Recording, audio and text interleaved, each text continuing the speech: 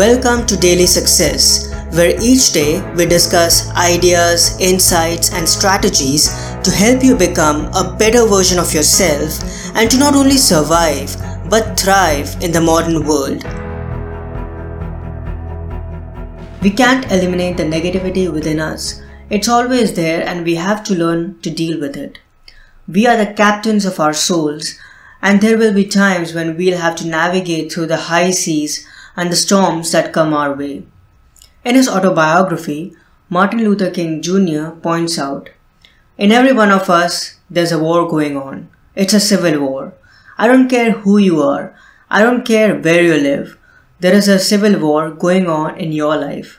And every time you set out to be good, there's something pulling on you, telling you to be evil." We have to take charge and fight our inner demons. We have to elevate ourselves an inch towards becoming Ram instead of dwelling in negativity and evil and becoming Ravan in the process. It's a constant fight, and it's vital that we cultivate self-mastery to lead a better, wholesome, happy and successful life. As Krishna instructs Arjun in the Bhagavad Gita, reshape yourself through the power of your will. Never let yourself be degraded by self-will. The will is the only friend of the self, and the will is the only enemy of the self.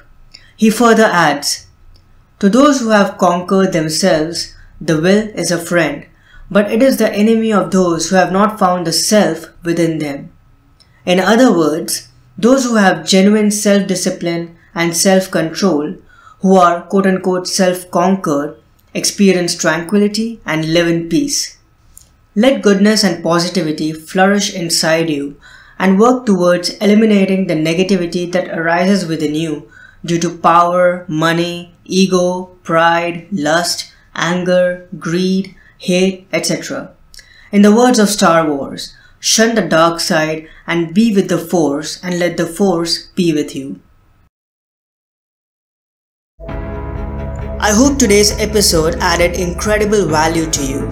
For more helpful resources on personal development, philosophy and holistic success, come visit my website parthsahani.com. I wish you an amazing day.